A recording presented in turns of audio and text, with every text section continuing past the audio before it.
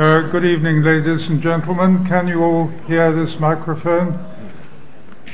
First of all, I'd like to say on behalf of the Robbins family how glad we are that these lectures are still continuing 25 years after the first one, and how glad we are that for once in a blue moon we've actually got a British lecturer who is considered worthy to rank alongside the American giants whom you are accustomed to hearing on this occasion, and I can guarantee you that he is a very worthy competitor with them.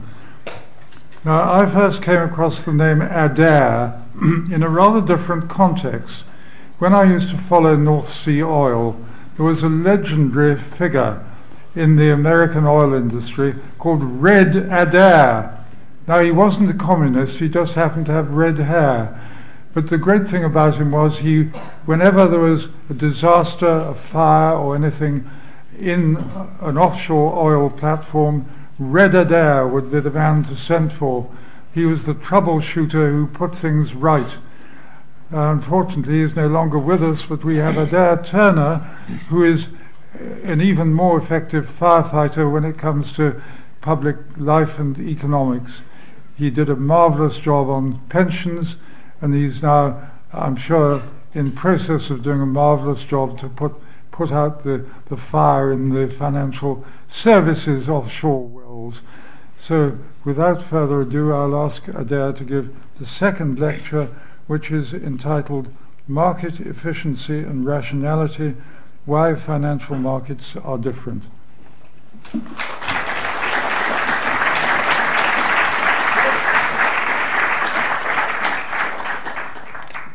Christopher, thank you for that introduction, and good evening, ladies and gentlemen.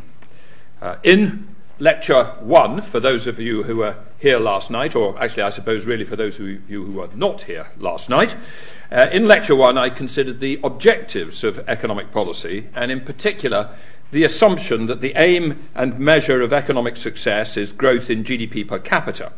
And I argued that beyond some level of average income, the correlation between average GDP and human well-being or happiness breaks down, and that the rich developed countries of the world probably reached that point within the last several decades, after 2 centuries of a great transformation in which growth in measured income truly did bring very clear human welfare benefits.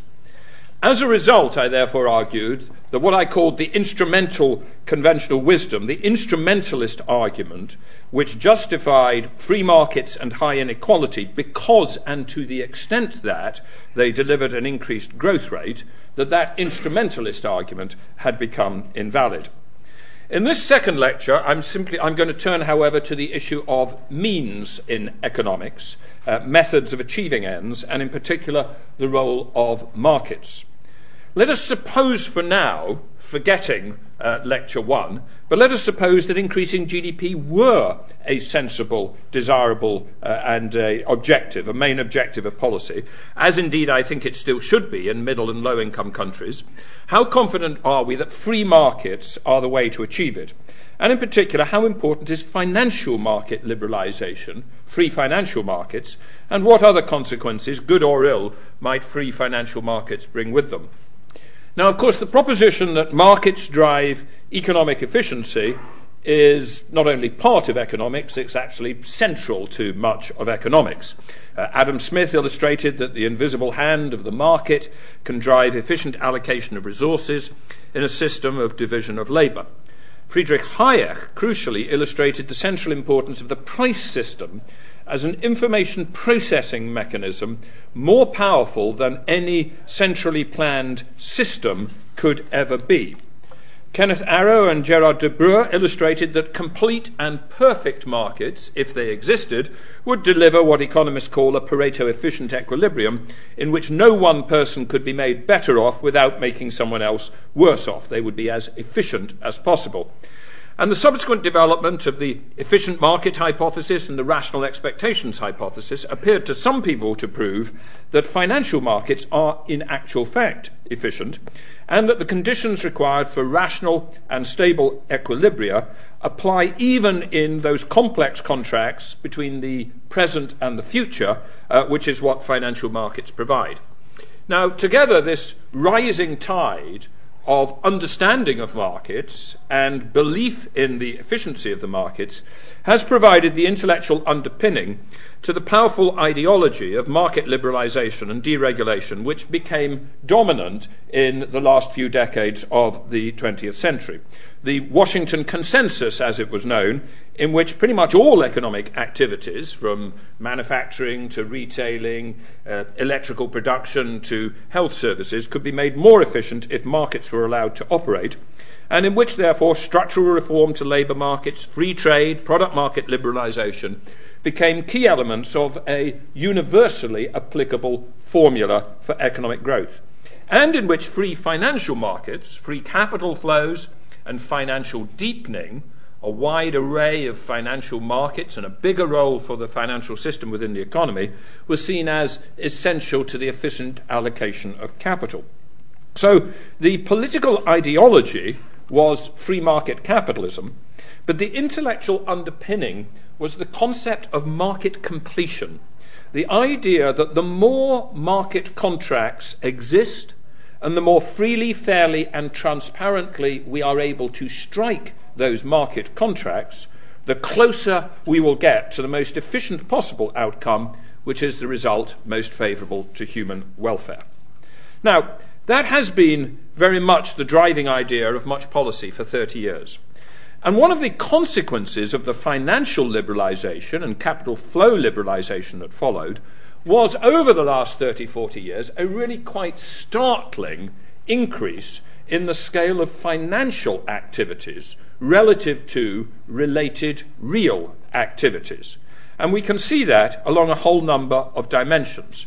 If we think about the background to the emerging market crash of 1997-98, in the previous 15 years, there had been an extraordinary explosion of capital flows, short-term capital flows, equity and debt, into those markets. And although that crashed in 1998, in fact, over the subsequent 10 years, it soared to even higher levels. Over a longer period, there was a huge increase relative to global GDP in the total level of cross-border capital flows, here including flows in between rich developed countries as well as flows to emerging markets. So you can see these capital flows going from 4% of global GDP in 1980 to about 15% of global GDP in 2005. There was, over the same time period, an amazing explosion of the trading of foreign exchange relative to the real economic variables to which you might believe it related. What this chart shows on the orange line there is foreign exchange flows growing now to be 20 times bigger than global GDP. So a far more rapid growth in the volume of FX trading activity than in world GDP. Meanwhile, within rich developed countries, what we have seen is dramatic increases in the scale of debt, a key financial instrument relative to GDP. But what is really striking in these figures is that while there has been some increase in the leverage of household sectors and corporate sectors relative to GDP, what is really quite startling over the last 30 years, and it's the purple bit at the bottom of that chart, is the increase in financial sector debt as percent of GDP. And this is debt between one financial institution and another. It is intra-financial system claims. And that in turn reflects the explosion of complex trading activities between financial institutions, with, for instance, the emergence of entire markets which didn't exist 30 years ago, such as interest rate derivative markets. So what we have seen is, in a sense, some people call it a financialization of the global economy, an increasing role of finance relative to the underlying real economic variables, trade, GDP, production, which you'd have thought finance is there to support and necessary to support. Now, partly, some of these increases came directly from the world of floating exchange rates, from the breakdown of the Bretton Woods system in the early 1970s and the movement to capital account liberalisation and floating exchange rates that followed with it. You end up with, for instance, more financial FX trading if there are more people who have to hedge the risk against floating exchange rate risks rather than fixed exchange rate risks. But also, part of this was deliberately fostered by policies of financial liberalisation. And indeed, it was the case that as these trends occurred, the increasing scale of the financial system and its apparent increasing sophistication and innovation were seen as positive factors, factors which were bound to create a more efficient economy. The final factor which I think is worth drawing attention to in these overall trends is that as we saw this growth in the size and sophistication of the financial sector, particularly in the last 20 to 30 years, we seem to have seen a very significant increase in remuneration within the financial sector relative to remuneration in the rest of the economy. Now, obviously, that requires you to do an exercise where you're trying to compare like with like. You're trying to have some idea of what is the skill set required here in the financial sector relative to other sectors of the economy that might use the same level of skill set. So it's an exercise that requires a certain a manipulation of figures to try and get it as best as possible, and you can always argue about some of the results. But this study, which is by some people called Philippon and Reshef, which I think is a highly respected study, and which Andy Haldane quoted in the LSE report on the future of finance, what they show is that what they believe is an excess wage, a higher level of financial sector wages relative to people of the same skill in the rest of the economy, that this has oscillated through the 20th century and in a very interesting pattern. That it soared in the last 2 decades of the 20th century, but it also soared in the 1920s, which is also a period, as I will show you later, where the scale of the financial sector grew relative to GDP.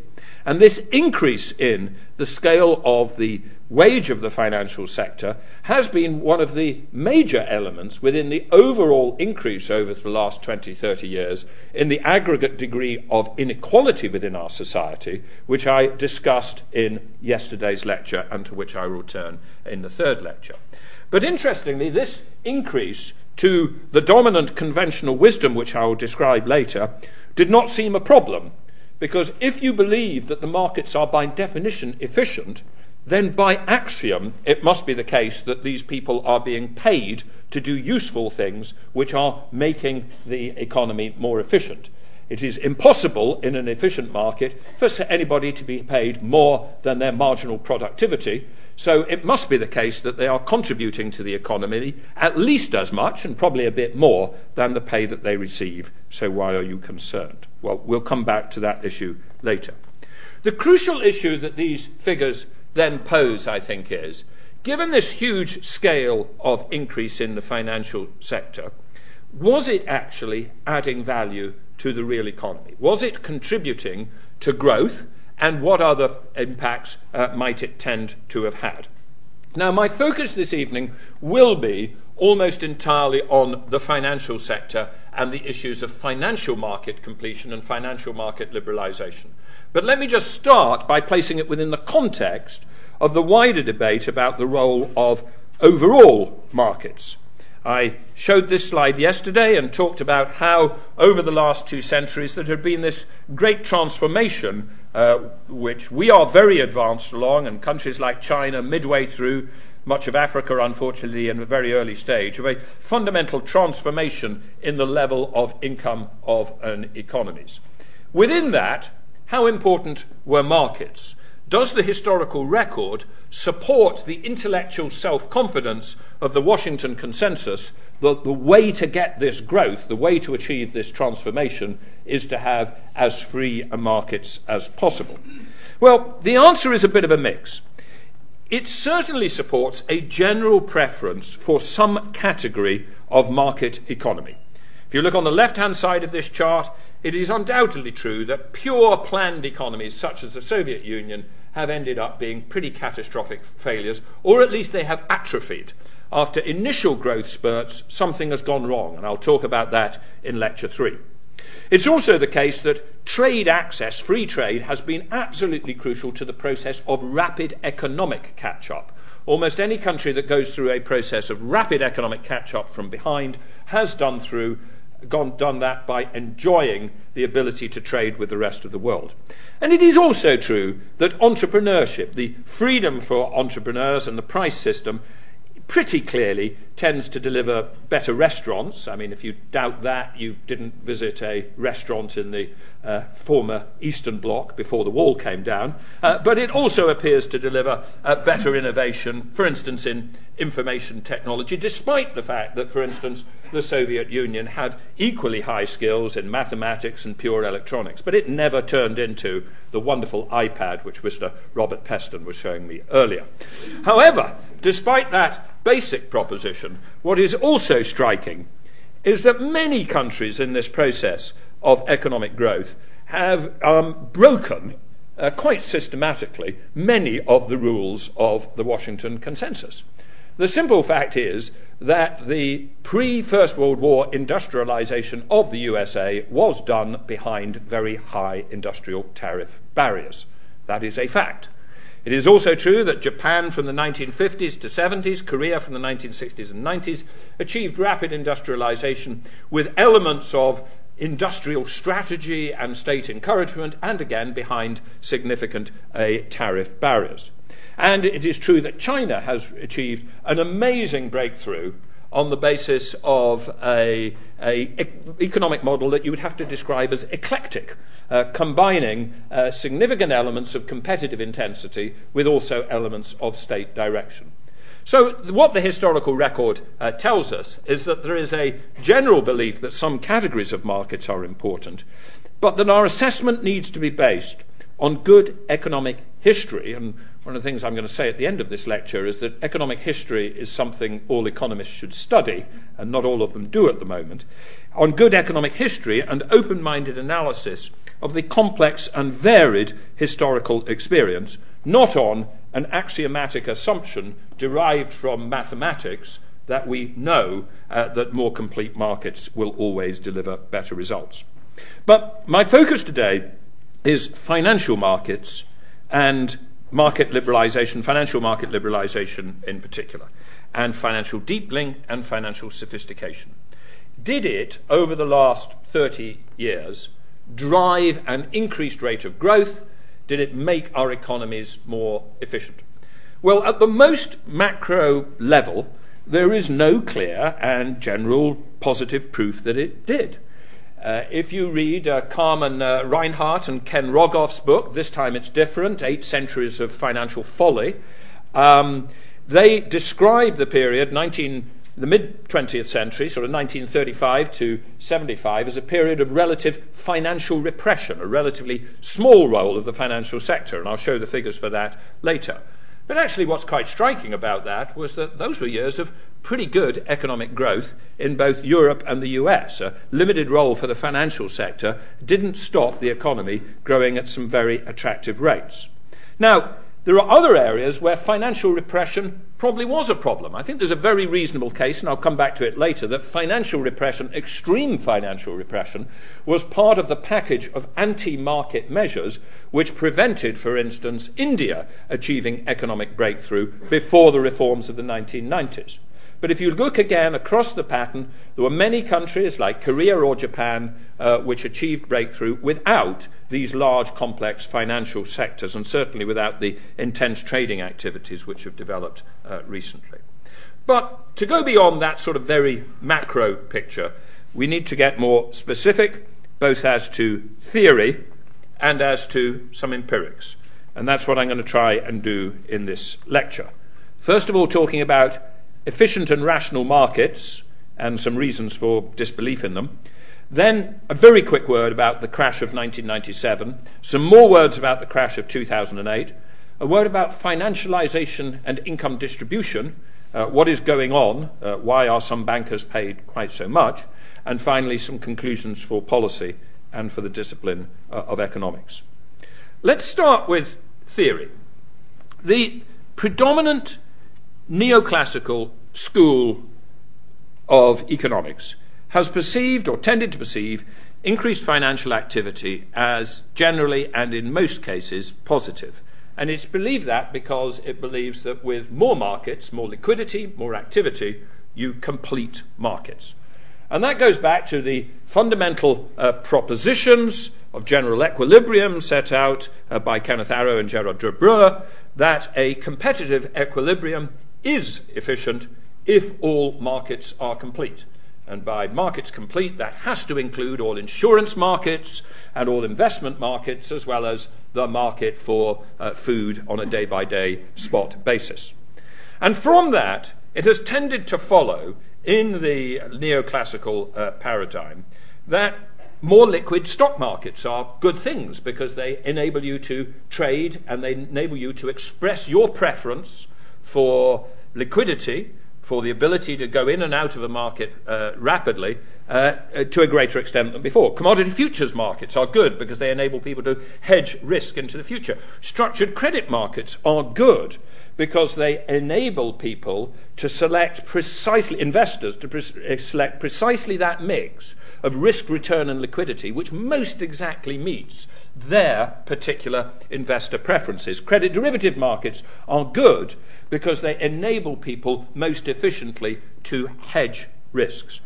All of these forms of increasing intensification were seen as forms of innovation and increased liquidity which brought us closer to the sort of Arrow de Breuer nirvana where all possible markets exist and are complete, a phrase to which I'm indebted to Jonathan Portes, who very clearly and in a very neat article described that process of thinking. Now, within this paradigm, it doesn't mean there's no role for regulation and government, but it tends to push you in a particular direction as to what the role of the regulator or government policy is. Because within this neoclassical paradigm, you can recognize market imperfections. You know that some markets have a lack of transparency, that there are nasty people out there who manipulate and abuse markets, that there can be a lack of liquidity in markets, and that there can be subsidies, taxes, and other interventions which interfere with market efficiency. And you know from Lancaster and Lipsey that if a specific market is imperfect, liberalisation of other markets can be suboptimal. That's a classic finding of a classic article. But what tends to follow from that within the neoclassic paradigm is that what the regulator is about, what government policy is about, is identifying the very specific imperfections which are preventing us from getting to that Arrow de Breuer nirvana and putting them right. So what you have to do is increase transparency, punish manipulators, remove restrictive government interventions, make more markets and all markets efficient, and increase liquidity. But what you won't do is ever say that the whole CDS market might be dangerous, because you'd be getting in the way of the efficient creation of more complete markets. You would never believe that you should act to dampen market volatility, because the market price at any one time is the best expression of the efficient interpretation of all available information. And you certainly wouldn't throw sands in the wheels of speculation through a Tobin tax, a financial transactions tax. Now, these propositions and the strongly free market implications drawn from them, I think, have not simply been playing a major role in academic economics over the last several decades, though there have always been dissenting voices present, but they have been somewhat dominant. But I think they've all been even more dominant among policymakers in some of the finance ministries, central banks, and regulators of the developed world. Keynes, of course, famously argued that, quotes, practical men who believe themselves quite exempt from any intellectual influences are normally the slaves of some defunct economist. But I sometimes wonder whether the bigger danger isn't that the reasonably intellectual men and women who play key policy-making roles are often the slaves to a simplified version of the predominant conventional wisdom of the current generation of very much alive economists. And certainly in the case of the UK Financial Services Authority, the idea that greater market liquidity is in almost all cases beneficial that financial innovation was to be encouraged because it was likely to expand investor and issuer choice, and that regulatory interventions have to be specifically justified by reference to the specific market imperfections which they are designed to overcome, those formed key elements in our institutional DNA in the years before the crisis. And the predominant tendency of the International Monetary Fund, and I'll quote from it later, both at the time of the Asian crisis and in the run-up to the 2009 crisis, was to stress the advantages of free capital flows and financial innovation, making explicit reference to theories of market completion and allocative efficiency. But this benign view of liquid markets has always been strongly challenged by an alternative and, I believe, more convincing school of thought. And that school of thought, of course, goes back to Keynes and his argument in the general theory that liquid financial markets do not always ensure allocative efficiency through the attainment of rational competitive equilibria, but are subject to herd effects and psychological booms and busts.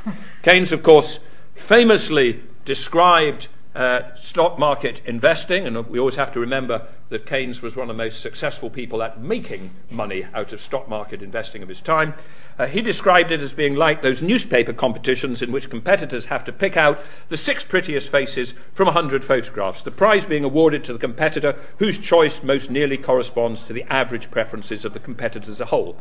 It is not a case of choosing those which, to the best of one's judgment, are really the prettiest, nor even those which average opinion genuinely thinks the prettiest.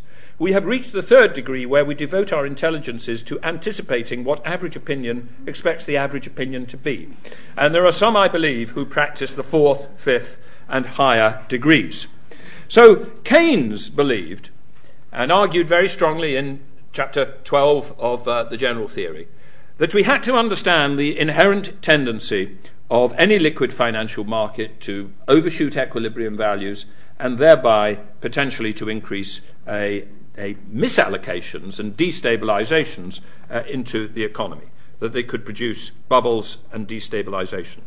And the potential scale of such bubbles and the huge harm that they can cause has been extensively documented throughout history. First by Charles Mackay in his great book in 1852, Extraordinary Popular Delusions and the Madness of Crowds, then by Charles Kindleberger, Manias, Panics and Crashes, more recently by Robert Schiller in Market Volatility and Irrational Exuberance, one of the best timed books of all times. He managed to produce it at about April 2000, right at the very peak of the internet lunacy. What they have done is set out a history of a whole series of financial bubbles going back to Dutch tulips and ending in the structured credit and credit derivatives bubbles, and illustrated how each time one of these bubbles develops, somebody is saying this time it's different. Somebody is telling a story of why this isn't a bubble at all, why this is a rational market, why these values are justified by some future set of prospects. But we know that these bubbles occur, and we know that they can cause huge harm to the global economy. So why do markets act in an irrational fashion? Why are they subject to such strong momentum and herd effects? There are 3 categories of explanation, and I think it's important for us to bring to bear each of these 3 categories of explanation. The first is that human beings are part rational, but they're part instinctive. And that is for reasons which is actually rooted in evolutionary biology and what goes on in our brains. Andy Haldane, in his recent lecture on patience in finance, makes the comment that when making difficult intertemporal decisions, we are quite literally of 2 minds. And we're of 2 minds because we have been left by evolution with both a prefrontal cortex, pretty much unique to ourselves and the higher primates, which makes us capable of thoughtful, deliberative, rational assessment, but also with the limbic areas of the brain, which we share with other animals that don't have a prefrontal cortex, which commits us to instinctive and herd-following mechanisms. And we have deeply encoded in us some reasons to go with the herd, the crowd, the tribe, because at various stages in our evolutionary history, if you didn't do that, you didn't survive and you didn't breed and you didn't hand your genes on. So we do have to understand what we are as animals. We have to understand, as George Akerlof and Robert Schiller have written in Animal Spirits, that human psychology drives the economy, and the human psychology is of a human part rational, part not rational. So the first important thing to realize is that there is no fully rational Homo economicus of the sort that tends to populate some simple versions of mathematical modelling.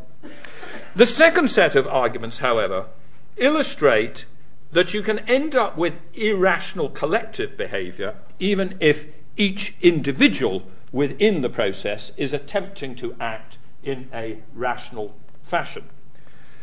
Where you have imperfect information and imperfect principal-agent relationships, and where you have inherently imperfect knowledge of the future, then it is possible, as Joe Stiglitz has shown, mathematically to illustrate that you are bound to have the possibility of collectively disequilibrium results. And in those situations, it can be quite rational for the individual to participate in a bubble, rationally trying to work out if they can jump off the train before it hits the buffers. After all, in Keynes's Pretty Girl competition, those who try to operate at the 4th, 5th and higher degrees can be perfectly rational people trying to make money out of that process. Individually rational participants can drive a collectively irrational boom. But the third point is that one crucial reason why imperfect knowledge of the future is the only knowledge which is possible is that the future of social science is characterized by inherent irreducible uncertainty, and inherent irreducible uncertainty is not the same as mathematically modelable risk. And that is a crucial distinction in economic theory, which goes back to Frank Knight's famous article on risk, uncertainty and profit, and indeed to Keynes's treatise on probability. But it is an insight often ignored not only by economists, but also by practical men. Because the fact is that the management and the trading risk controllers of investment banks used value-at-risk models as the basis for making bets with huge amounts of money, but with three deficiencies. The basic concept of a value-at-risk model on the left-hand side of this chart is you observe over some past period, like the last year, the frequency distribution of profits and losses resulting over a defined period, i.e. each daily loss you put into a frequency distribution. You say, well, how many of those could occur over a day, over 10 days? What has been the pattern of that over the last year? You then work out the 99% confidence level, or the 99.9, some level of confidence level of that distribution, and then, hey presto, you hold capital sufficient to cover some multiple of this value at risk. And that is what the trading centres of the major banks were doing before the crash. And then when the crash occurred, people came and said, well, we've just had over the last 3 days events which our models tell us could not possibly happen except every 10,000 years. And in fact, every day we've had an event that only would possibly happen every 10,000 years. Now, the problem was three deficiencies of increasing degrees of fundamentalness. The first is the assumption that the distributions were normal. There was no good reason for assuming that they were Gaussian or normal. One of the values, the benefits of it, was it made it easier to mathematically manipulate. It made it more computable. But there were fat tails which didn't fit into normal distributions. Still more important was the process of recursive systemic effects, non-independence, pro-cyclicality. The fact that the volatility might tend to go down and down and down because people were observing lower volatility in a way that meant that at the moment it snapped, the day before it snapped, the day of maximum risk, you would have measured the least observable risk. That's pro-cyclicality. But the most fundamental reason why this was a mistake is that the very idea that in social science we can definitively and with absolute certainty derive an objective probability distribution of future outcomes from the observation of past outcomes is actually a philosophical category error, since no probability distribution of future outcomes objectively exists. And this is where economics, because it is a social science, is different from physics. As Mervyn King and others have written in a recent lecture, there are probably very few genuinely deep and therefore stable parameters or relationships in economics, as distinct from in the physical sciences, where the laws of gravity are as good an approximation to reality one day as the next. Now, of course, at this stage, there's probably someone who says, yes, but even in physics, physics isn't really like that because there's Heisenberg's uncertainty principle and all that stuff. But the point is that for living day to day, we can work with Newtonian physics. We can work with the assumption that there isn't a categoric uncertainty. The laws of gravity are a reasonable approximation to reality one day to the next. But it isn't often the same in the social science, where there are deeply reflexive, recursive loops, where what is happening is that the reality is being changed by changing behaviors which reflect the changing results of the past. One of the implications of all this is, as you look at those three different reasons, is that unlike in the neoclassical school, when we move to this school of thought, which we might call Keynes-Minsky after Keynes and Hyman Minsky, it is not characterized by a single unifying theory, but by several, I would say, complementary explanations. But I think that is a strength and a better basis for our understanding of what happened in the crashes of 1997 and 2008 than the neoclassical school of equilibrium economics. So now let me turn to the empirics. And first of all, in the interest of time, I'm going to talk very quickly about the crash of 1997. I'm not going to go through my charts. They are in the written version, and you can see the written text. Let me just very quickly tell you what I'm saying about the crash of 1997. Prior to the crash of 1997, one of the things that was going on was a huge increase in cross-border emerging market capital flows. People investing in debt and equity and bank loans to Thailand, to Malaysia, to Korea. And there was an issue in economics as to whether these short-term capital flows, because this is not people investing in long-term direct investment in actual factories, this is portfolio flows, whether these are good or bad for the economy. And the very strong conventional wisdom of the IMF at the time, and of much of the neoclassical school of academics, was that this was undoubtedly a good thing because it was completing markets. And indeed, they were so confident it was a good thing that actually at the Hong Kong meeting of the IMF in 1997, just as the crash was about to occur, they were on the verge of demanding that short-term capital liberalization, freedom of short-term capital moves in and out, should be made a membership article required for membership of the IMF, in the same way that long-term capital liberalization was an initial founding article going back to the Bretton Woods. But it is the case that if you actually look at the data, and there was a very good report by the Committee for the Global Financial System early last year, when you actually look at whether short-term capital account liberalization does deliver economic benefits, the conclusion is that despite numerous cross-country attempts to analyse the effects of capital account liberalisation, there appears to be only limited evidence that supports the notion that liberalisation enhances growth. And indeed, there are very fine economists, Danny Roderick, Jagdish Bhagwati, who would go much further than that and say there's no evidence at all, and there is evidence that it causes considerable problems. Problems which arise from what are called bonanzas and sudden stops, in Reinhardt and Rogoff's terms. The process whereby once capital begins to flow into a country, it produces asset price inflation, it produces currency appreciation, which draws in other people attracted by that very process of increase in price. And that process complicates monetary policy, complicates and misallocates capital. For instance, a lot of misallocation of capital to Thai real estate developments back in 1995 and 96, and when it ends, produces a sudden stop, a rush for the exit, and contagion onto other countries.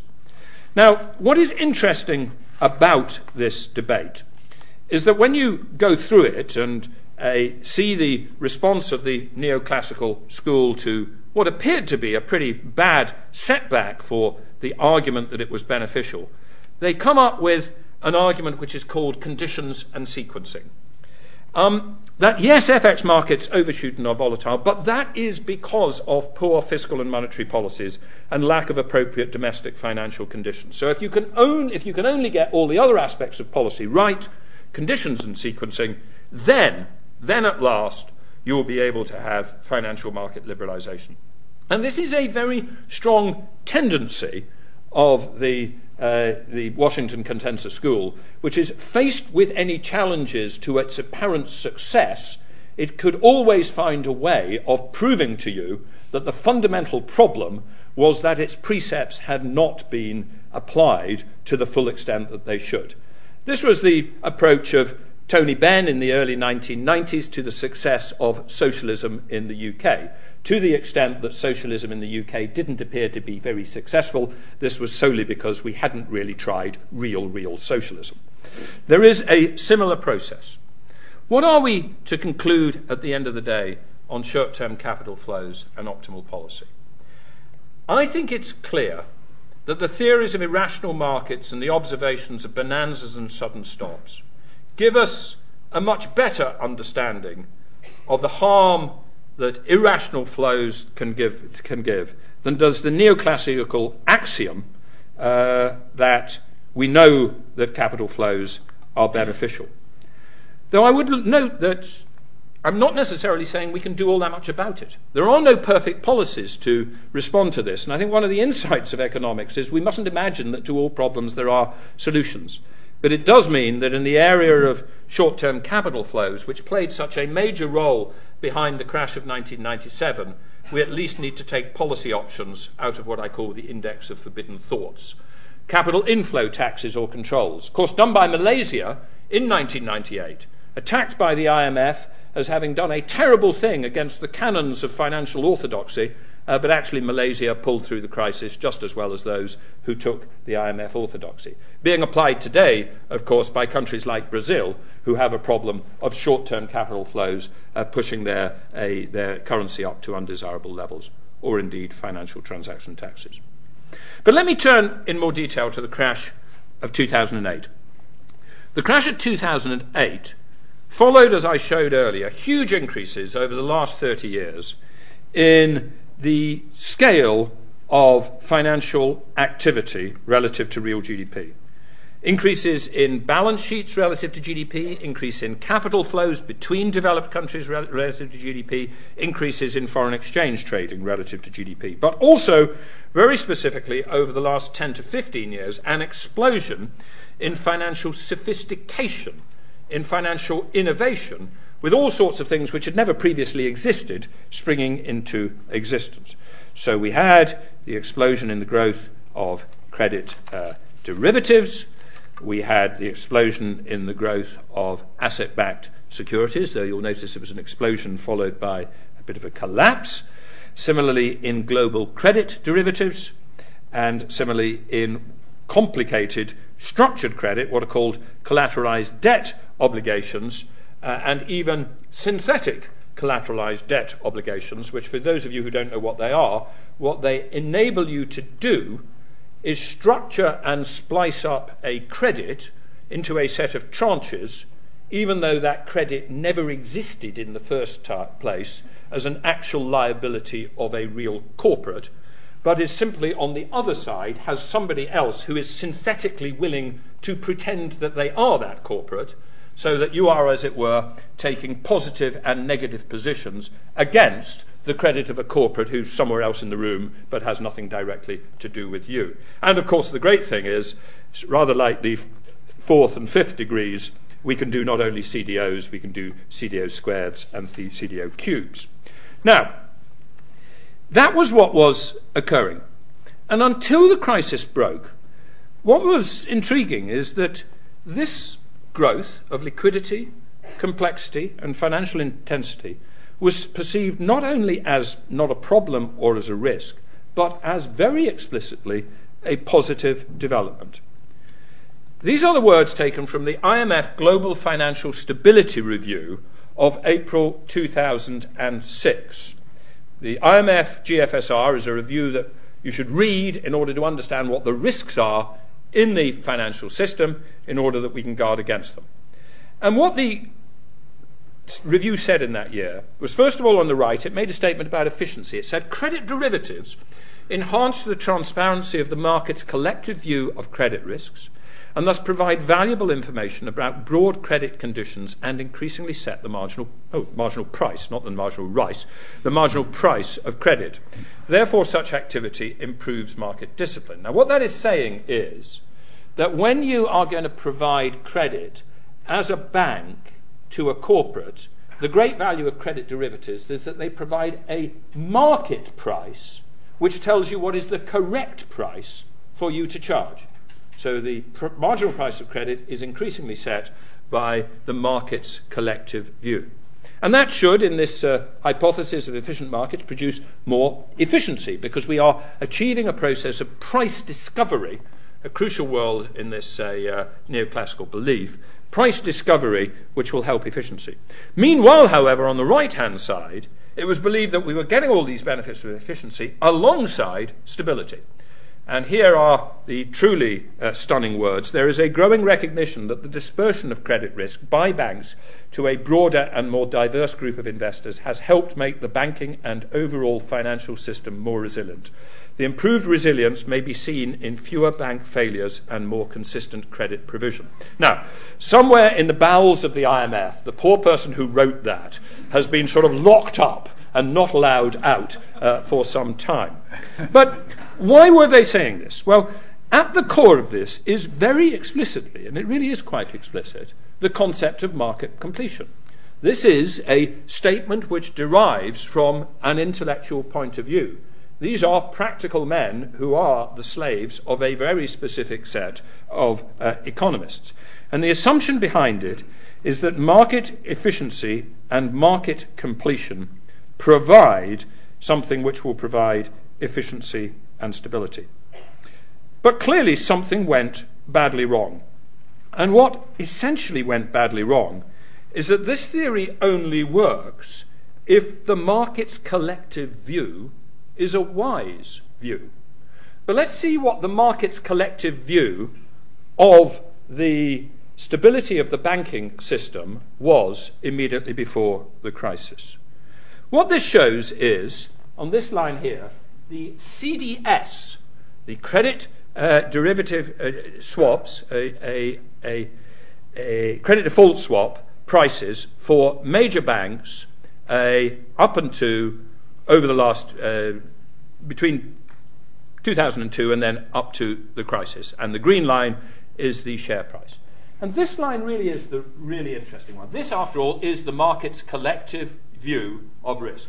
And what it is telling us is that in about June 2007, the risk in the financial system had reached a historically low point. It had never been as low as that. So looking at the market's collective view of risk, you knew that the whole financial system was less risky than it had ever been, right on the verge of the biggest financial crisis that we have had for the last 70 years. CDS prices, the market's collective view, the market's collective wisdom, provided us with no warning whatsoever of the problems we were about to hit, nor did the equity prices of banks. Rather, the equity prices of banks provided strong reinforcement to the belief of bank management that they were doing absolutely right things. So the stability argument broke down because the market is not always wise. But alongside that now obvious point, it's also important to question whether the supposed benefits of increased financial intensity were ever actually achieved. The argument, let us remember, was that we would get increased stability. Clearly not. but also improved allocative efficiency. And improved allocative efficiency has fundamentally, from this extra intensity, has fundamentally been argued either by axiom, it must be true because market completion is a good thing, or by a sort of general extrapolation from the fact that, as it were, America's a richer place than the Soviet Union was. Markets are, in general, better than planned economies. Therefore, even more markets and even more markets and even more markets must be better than just a few more markets. But on the other side, it's important to realize two things: that instability itself can generate misallocation. The instability of huge amounts of credit, for instance, put into unnecessary commercial real estate development, or back in 2000, the overinvestment in some quite unnecessary websites which have disappeared without trace. Some of that doesn't matter. Some of that is simply what's called Schumpeterian creative destruction. We'll probably never get innovation without some of that. But the other point is that even where there might be allocative efficiency benefits, there must be some declining marginal benefit from yet more intense liquidity and price discovery. Professor Benjamin Friedman, in an article in the FT last August, noted the development of algorithmic trading in stock exchanges. Now, what algorithmic trading in stock exchanges enables you to do, literally, with a powerful computer, is to buy a stock and then to sell it in a fraction of a second. And indeed, you can do this several times a second. You can buy, sell several times in a second. And if you ask the true devotees of market completion what the value of this is, they will say that it is providing more liquidity and aiding price discovery. I think it is simply an obvious point that there must be some diminishing marginal benefit. That once we have got to the level of stock markets that provide reasonable hour-by-hour liquidity for somebody to buy and sell, or even minute-by-minute liquidity, it cannot be the case that there is some huge social benefit of then progressing on and on and on to the ability to buy and sell in a fraction of a second. So, my overall conclusion, therefore, is that beyond some point, financial intensity, and in some areas, and it does vary by different areas of the financial system, beyond some point, financial intensity may bring with it the downside of instability, and that beyond some point, the allocative efficiency benefits are at best unproven and probably highly likely to be subject to diminishing marginal return.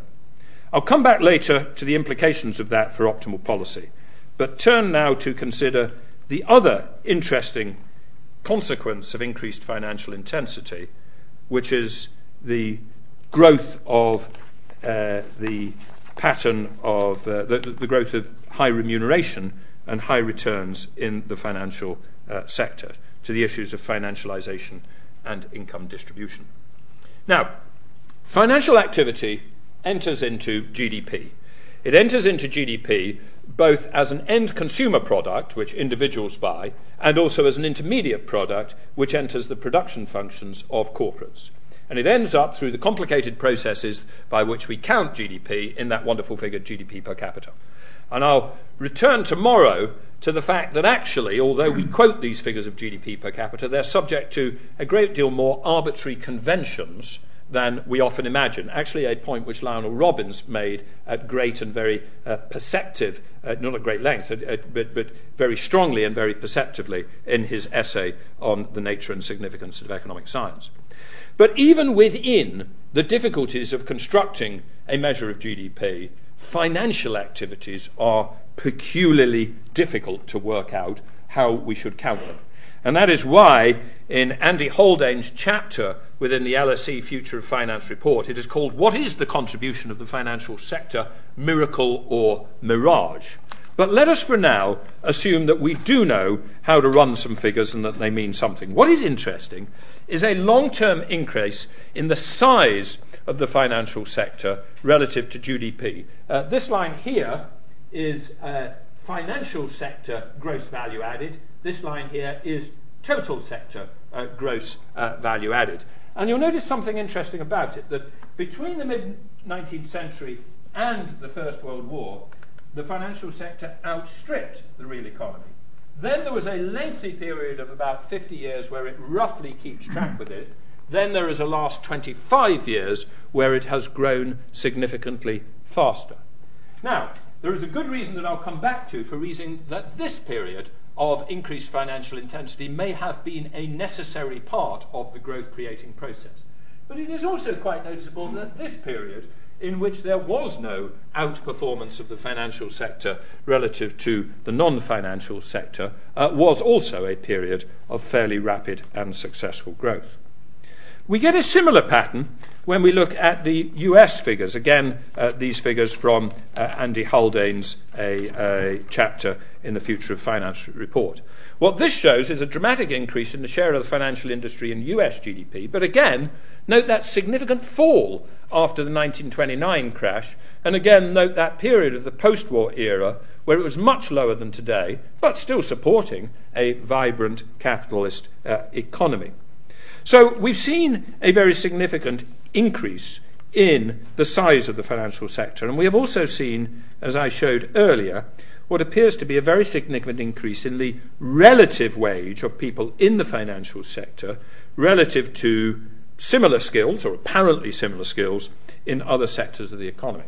We have also, as Andy Haldane shows in his chapter, seen an increase in the return on equity in finance, though notice that this increase comes with a significant increase also in the volatility of that return. The mean of the return on equity has increased, but so has the standard deviation. So there has been higher return and higher risk. So why did this increase in financial sector factor incomes occur? Well, in the neoclassical paradigm, the dominant ideology of a free market liberalisation, the answer is obvious, and it's obvious by axiom. It must be the case that this increase in real factor incomes must have derived from an increase in the real value of the real value-added functions performed within more complex and more global economies, because couldn't have been anything else, because that's what efficient market theory tells us. But there are at least four possible other explanations, which I think we need to bring to bear.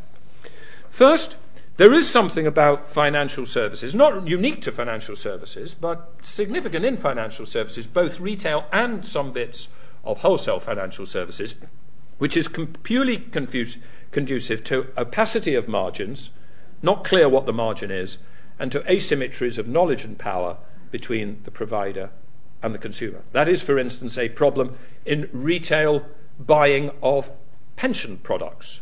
It's why you end up with some people for their pensions paying asset management and distribution fees so large that by the time they get to retirement, 50% of their pension pot has been taken away in sets of a commission, etc.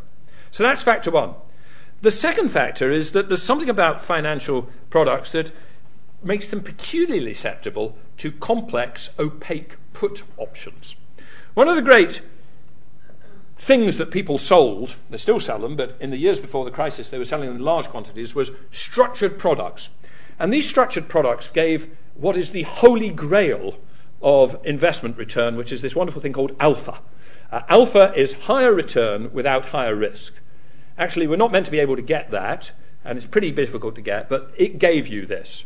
Somebody would come along and said, you putting your money safely in the bank at 4% per annum, I've got this thing which will give you 4.5% per annum, and there's no extra risk. In almost all cases, the reason why it looked as if there wasn't risk is that the risks were hidden.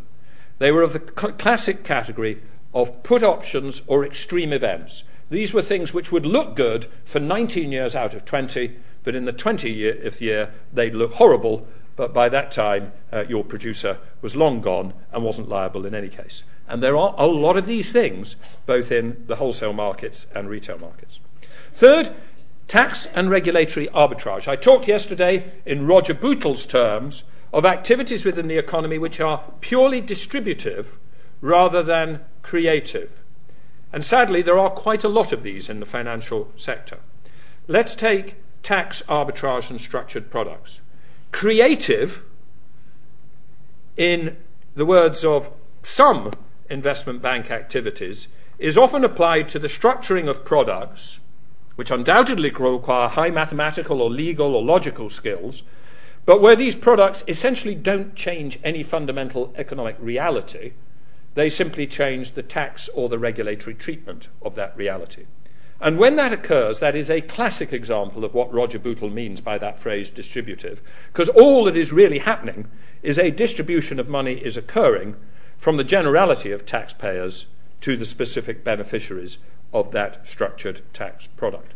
Finally, there is an ability within the financial sector, which Paul Woolley here at the LSE has, I think, very effectively identified, for the financial sector, not, I think, as an act of sort of smoke-filled roomed conspiracy, but through a collective process to create through its trading activity volatility against which the non-financial sector then has to pay it in order to hedge the risks created by volatility. What is the balance between real value added and some of these drivers of distributive rents? I don't know. But I think it is important for us to realise that the potential for distributive rents is considerably greater in the financial sector than in many other sectors of the economy, where there is a much greater ability for consumers really to work out what product they are being sold and what its inherent value is. But that still leaves the question, why so much of this value sticks to the individuals themselves rather than to the shareholders? Because it could stick to either, and you'd have thought in an efficient labour market it would end up with the shareholders, because the labour market would be paid only just that amount required to stop them going off to some other category of activity. And it is the labour market returns which are striking. As Andy Haldane has pointed out, the shareholders have got higher returns, but with higher risk. It is the increase of an investment bank and hedge fund and trading remuneration, which really only the last 25 years has become the activity of choice for highly skilled people who want to get rich, in a way that it wasn't 25 or 30 years ago, and which has now become a significant social concern because it is a major driver of the inequality I referred to yesterday. Now, of course, in the conventional wisdom again, there cannot possibly be a problem, because this highly skilled labour must be producing a high marginal product, and in an efficient market it cannot be the case that it will be receiving a wage higher than the social value delivered. Under some circumstances, the wage might equal the full marginal social product. In others, there will be a surplus, but it cannot possibly be higher if efficient markets apply. But the problem with that is twofold on the right-hand side. First, that where we have a mix of some indirectly creative, and they are indirectly created, and some purely distributive rent-extracting activities, it is possible for private marginal product to diverge from and indeed be higher than social. Second, I think one of the crucial things we need to understand, which I referred to yesterday, is that what people get paid in society depends not just on the actual or apparent marginal product, but on the apparent measurability of that marginal product. When you are a research scientist contributing to the development of some new intellectual idea, some drug, some new piece of engineering, it is incredibly difficult to work out what your contribution to the total was. It's incredibly difficult to work it out year by year. But when you are a financial trader, it appears to be possible to work out at the end of the year exactly what your contribution is. And I think for us to understand the determinations of high-skilled income, we have to understand that apparent measurability is a clear and important driver, as well as whatever we believe the underlying private or social product is. Thus, I believe that the higher the share of complex financial services in our economy, the greater is the risk that highly skilled people will be attracted to highly paid activities whose impact is primarily distributive rather than socially value creative, and that in doing so it makes a major contribution to the phenomenon of increasing inequality, which I referred to in Lecture 1. So, what conclusions follow from all this for the discipline of economics, and indeed for policy? Well, that's the subject that I'm going to spend most of Lecture 3 doing, where I'm going to try and talk about the implications for policy and the discipline of economics, both of the stuff that I talked about yesterday, about happiness and the objectives of economics, and today's material about markets. But just some quick ideas to end up with. What are some possible conclusions? First of all imperfect markets are different. Many of you probably know the opening line of Tolstoy's Anna Karenina. All happy families are happy in the same way. All unhappy families are unhappy in their own particular way. Paul Krugman, sadly not myself, but Paul Krugman turned that into a neat aphorism, which is that all perfect markets are perfect in exactly the same way, and all imperfect markets are imperfect in their own particular way. Perfect markets only exist in our economists' models. Imperfect markets are what exist in the real world. But imperfect markets come in a very wide range. There are some markets which are imperfect, but they're close enough to the way we describe perfect markets as operating that it's a reasonable basis for public policy to operate as if we should just rely on the markets. Broadly speaking, if we want a good supply of restaurants which have nice ambience, nice menu, new ideas and good service, there is no better way to do it than to let entrepreneurial animal spirits flourish, let 1,000 flowers bloom, some will flower, some will wilt, and we'll end up with better restaurants than in Soviet Russia. But that then is a spectrum of markets, and financial markets are at a fairly extreme end of that spectrum, where simply allowing them to flourish can create problems created by these inherent imperfections and failures and irrationalities which can exist. Second, the benefits of financial market liberalisation differ by stage of development. There is a very good case, and I document some of the evidence in the text of the lecture, for believing that some degree of financial deepening and increased financial sophistication is a necessary part of the early and middle stages of the economic development process. Walter Bagehot in Lombard Street argued that the development of the British banking system was one among the factors which enabled Britain to achieve a first industrial revolution ahead of, for instance, France, and there is a reasonable case for that.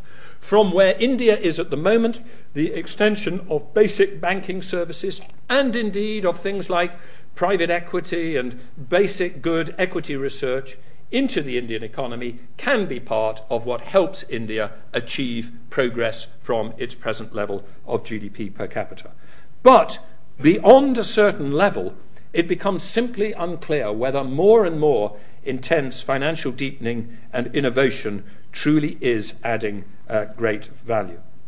Mortgages are great innovations. ATMs are great innovations. Paul Volcker has questioned whether there has been any great financial innovation since those were brought in. I don't know whether I go quite as far as that, but we do need to add some searching questions. Which brings us to an interesting paradox. I said yesterday that in the early stages of the transformation, the great transformation of income, increasing income and contentment are aligned. Increasing GDP per capita matters a lot to increasing happiness in Africa and China, and much less so in the UK or the US. But it is also the case that financial market liberalisation from where they are at the moment has a positive role to play in helping the growth rate of Africa or China, but much less from where we are today at helping our growth rate, and perhaps not at all, in rich developed countries. From which it also follows, and I'll come back to this tomorrow, as a general point, stability matters a lot. Minor increments of allocative efficiency matter relatively little.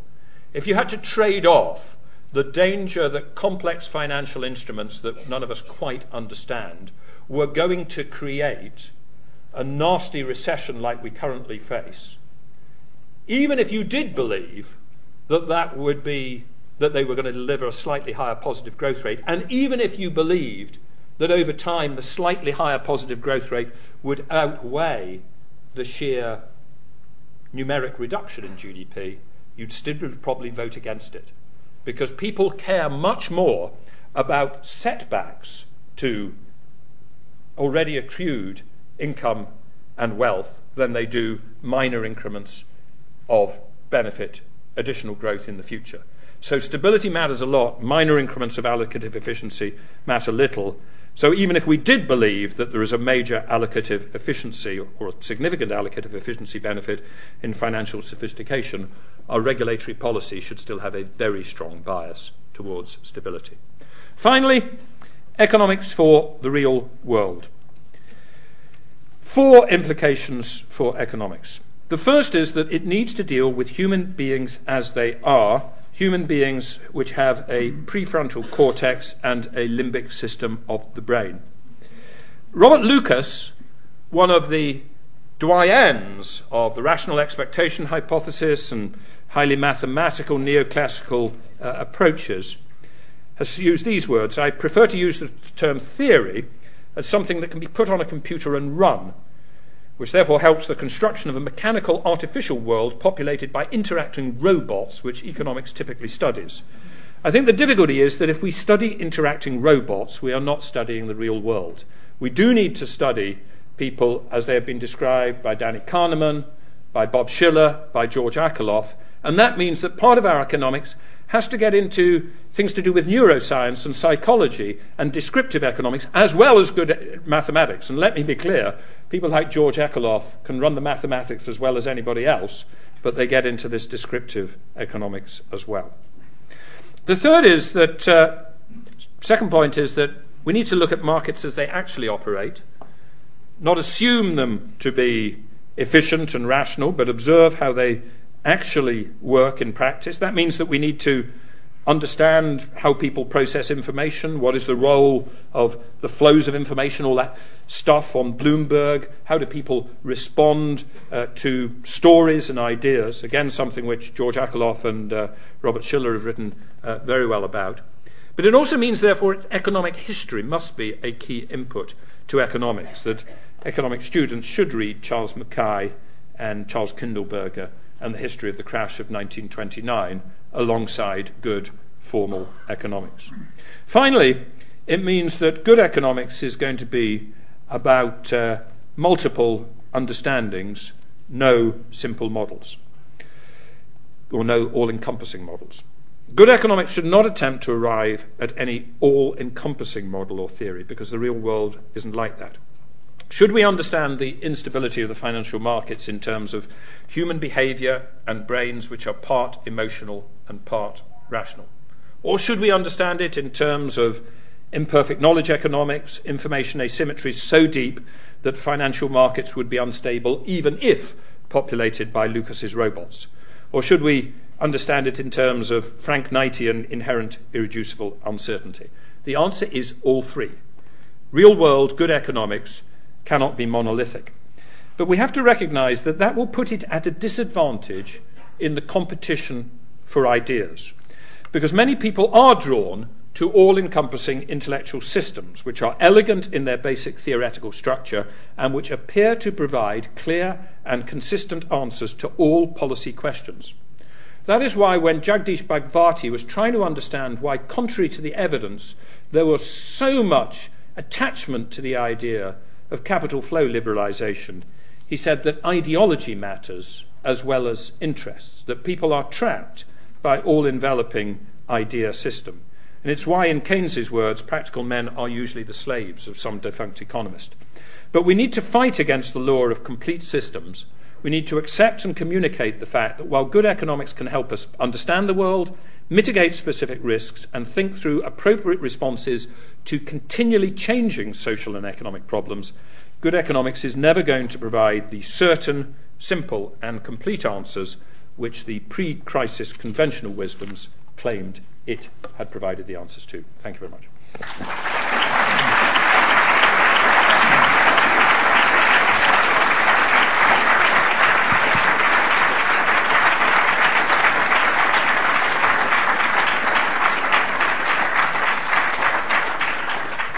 Thank you very much, Adair. You've made it clear that you're by no means a defunct economist. In fact, I predict that you have a long life ahead of you as an economist, rewriting all the textbooks and the courses at the LSE. None of them, of course, will go into banking because the salaries will be much too low after you've done your best. I think we could sum up that lecture in the very simple example you've given of the restaurant. Even if you eat in a wonderful restaurant, beware you may get food poisoning. Anyway, we now have a few minutes for questions, so there's one at the back there. You've got the roving mic. Have we got a microphone there, please?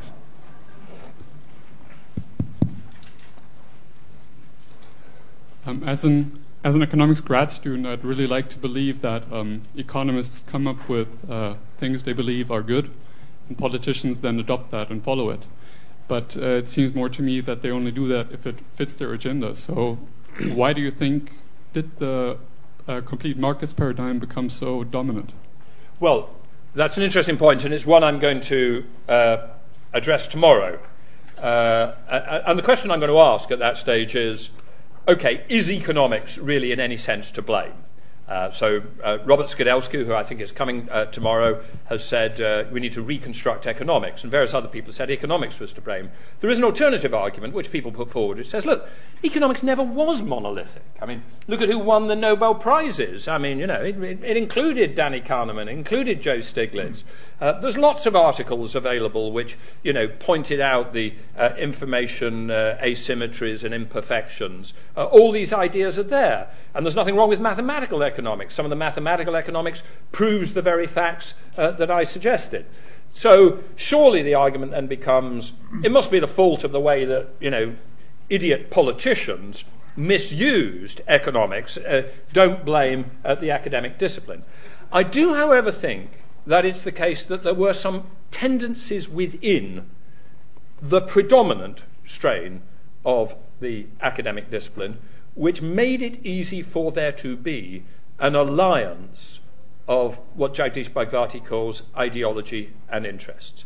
I think the mathematization of economics, which really, you know, took off in the middle of the 20th century, although very valuable in giving it a precision and the ability to say some very complex things, unless it is combined with continually searching tendencies, searching determination to ask questions about what the end objectives are and about how human beings really operate, can push you down the direction of saying, well, let me populate my models with Homo economicus because that makes the models work, and it's damn difficult if I don't do that. So what I will argue tomorrow is that you can't entirely absolve a dominant strain of economics from what occurred, that there were some tendencies within the way that economics was taught, the way that it was mathematized, the way that economic history and some wider disciplines tended to get squeezed out, which made it more likely that we would have this migration of the always, you know, multiple insights of economics into this simple ideology of you pick up Arrow de Breu. And of course, let's take Arrow de Breu. I mean, Kenneth Arrow devoted a huge amount of his professional career to pointing out all the ways in which the perfect markets of the general equilibrium theory did not possibly exist and could not possibly exist. So right at the start of that, you've got a professional economist who himself was pointing out the dangers of it. But it is an interesting question, and it's one I'll try and address tomorrow afternoon. Is this a fault within economics or a fault of how economics was used? You mentioned Nobel Prize winners just now, and I was reminded of today's news that Chris Pissarides of the LSE has been given a Nobel Prize, and I gather it's for imperfections, work on imperfections in the labour market, just the kind of thing you were talking about. We have a question, two questions here suddenly, the lady in the middle.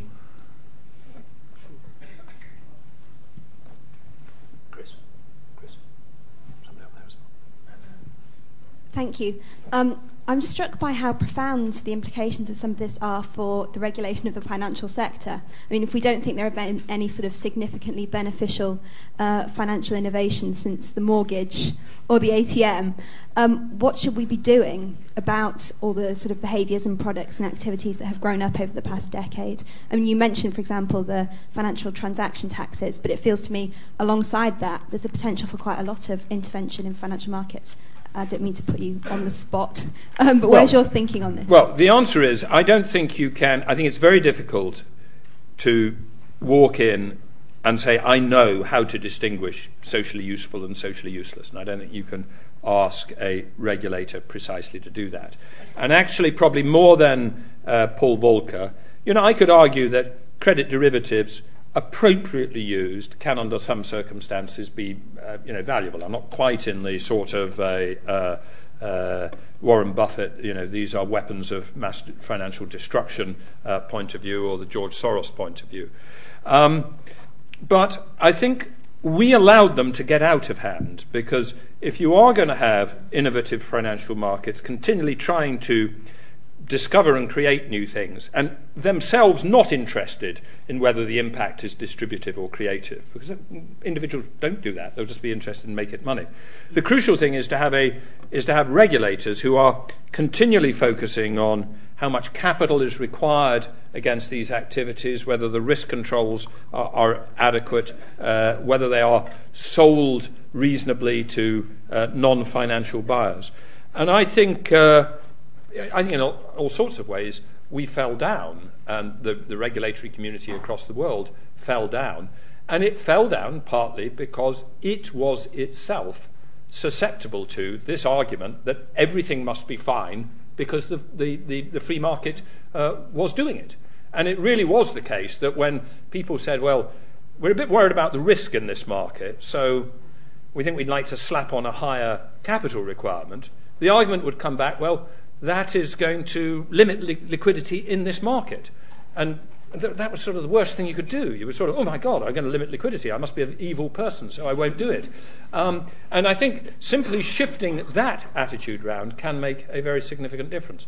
I mean, the other point is I did within it say some of this increased financial intensity is a necessary function of a world of floating exchange rates. I mean, part of that growth of foreign exchange trading will automatically occur in an environment where exchange rates are fluctuating rather than exchange rates fixed, and where there is more global trade than there was before. I think it is very difficult to be precise about it, but the crucial thing is we need a much more robust attitude, both in relation in the US rather than here, to specific bits of lobbying. I mean, some of the deregulations done in the late 1990s in the US were the direct result of lobbying with campaign finance behind them. Some of it was the result of an intellectual system which was too simplistically believed. Bhagavati's ideology and interests acting together. Right, there's another question there. You mentioned distributive and not Sorry, creative. can you speak up? Yeah, can you speak up? Or press on the mic. You mentioned financial services that were Can you show him how distributive to and use not the mic? creative. Yeah.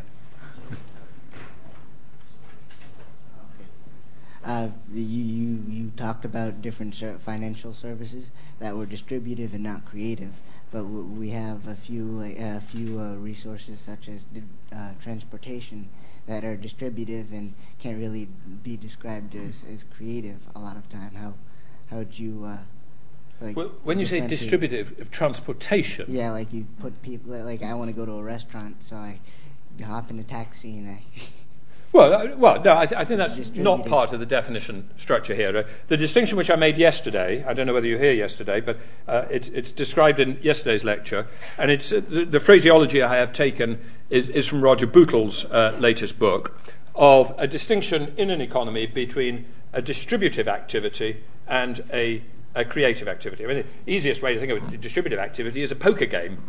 You and I sit down and play poker. One of us will win, one of us will lose. At the end of the day, one of us is poorer, one of us is richer, but we don't think that the economy has got bigger. A creative activity, I mean, presumably the activity of a doctor helping make somebody well, correctly identifying, that is clearly creative. It creates high, an improvement in human welfare. The intriguing thing which Roger points out, and I think it's absolutely right, is that our economies are shot through with mixes of distributive and creative activities. The example I gave yesterday is divorce lawyers. I mean, they're fundamentally distributive. I mean, if we doubled the number of divorce lawyers, we wouldn't actually think we'd got a better society. We'd simply just have more people involved in these distributive fights as to who gets what in divorce. But the fact is that the activities of divorce lawyers counts in GDP. And the hypothesis that Roger has is that there's something about rich, developed economies where there is a greater part of economic activity which might take the form of these distributive rather than creative activities. That's the distinction that's going there. Transportation, I think, I think taking me from A to B, if I want to go there, that seems to me a pretty clear form of a creative activity. Very, very important, and it's a point I made yesterday, the complete red herring in all of this debate is between material products and services. And actually, it's a point which, way back in 1932, Lionel Robbins made in his essay. He said, look, there's a debate about whether, what is the relationship between real income and contentment, utility, can we use these concepts? But the one thing which is just irrelevant to that debate is material products versus services. A restaurant meal is as likely or unlikely, or we can debate it either ways, as likely to make me happy as a new washing machine. Right? There's nothing about material goods, and transportation is a service. I think we just have time for one more question. There's one chap up there. I'm just worried you might miss somebody. Well, there are four there's four over there. All right. Oh, God, 6. Okay, fine. We'll just take that one. Just take the one I'm pointing to. Is he at the back? The one I'm pointing to. No, there. No, chap at the back. Yep. Sorry about the others. You come back tomorrow. Yep. You can ask the question. Knowing what we know now, why would it be a bad idea if the banks misbehaved again to let them fail? And secondly, isn't it acceptable now to have a Robin Hood tax, given that it would be the impact would be very minor on the economy? Well, it's not acceptable that banks fail and impose losses on the taxpayer. The biggest losses that they impose, by the way, are not the overt fiscal costs of rescue. When you look at the total fiscal costs of rescue, plus the costs of central bank support, it's quite possible that they'll end up negative costs at the end of the day. Often when you put in equity stakes, you sell them eventually at a profit. When central banks lend money on emergency or regular liquidity, they pretty much always make money because they charge penalty rates for it. Treasury guarantees will not be called. It may be that the government will make a profit on that, but the economy won't, because the process of these things of these banks failing has imposed an enormous shock to the credit supply system, which has put the economy into recession and created a burden of debt for the future. And we need to put a halt to that problem in the future. And one of the ways is to make sure that debt providers to banks, subordinated debt and senior debt, know that there are circumstances in which they will suffer loss or be converted to equity. The challenge in regulatory design is to design processes whereby we can do that but still keep the fundamental machine of lending to the real economy, which is an important machine, going. And one of the great challenges that we have with large financial institutions is that we can't use the classic processes of bankruptcy. Because when we use the classic processes of bankruptcy, we create fire sale conditions, we create a loss of the ongoing machine, and we create uncertainty shocks through the system. So there's a lot of work going on at the moment, and indeed I'll be flying off to Seoul next week for the meeting of the Financial Stability Board ahead of the G20, precisely focused on the too big to fail problem and how we create smooth mechanisms which will enable us to impose losses on debt holders in large systemically important firms, but do so in ways that does not end up shocking the economy. Because the problem we faced back in October 2008 was we were between a rock and a hard place. If we had put them into classic insolvency procedures, we would have put the economy into a worse mess than it was. After all, that's what we did in 1929. We know what happens when we put banks into classic insolvency procedures. We've got to create smoother processes for the future. The Robin Hood tax, the financial transaction tax, I mean, there are big issues about, is it achievable within one country, within Europe versus others, exactly how it would operate, to which areas could you apply, and other people are working on that. And if at the end of the day it isn't practical, I could be convinced it isn't practical. All I have been determined to do is move it out of what I call the index of forbidden thought, because there was a tendency several years ago to say, what a terrible idea, because it will get in the way of liquidity. It will get in the way of price discovery. And one of the things we do have to be willing to in these debates is stop treating sort of price discovery and liquidity as words that make us sort of quake at the knees and immediately give up pragmatic arguments about what optimal policies are. Well, thank you very much for a most stimulating lecture.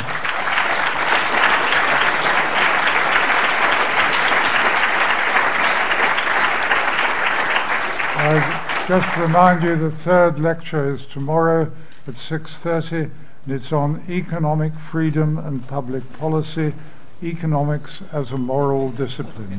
So do all come back and bring a friend.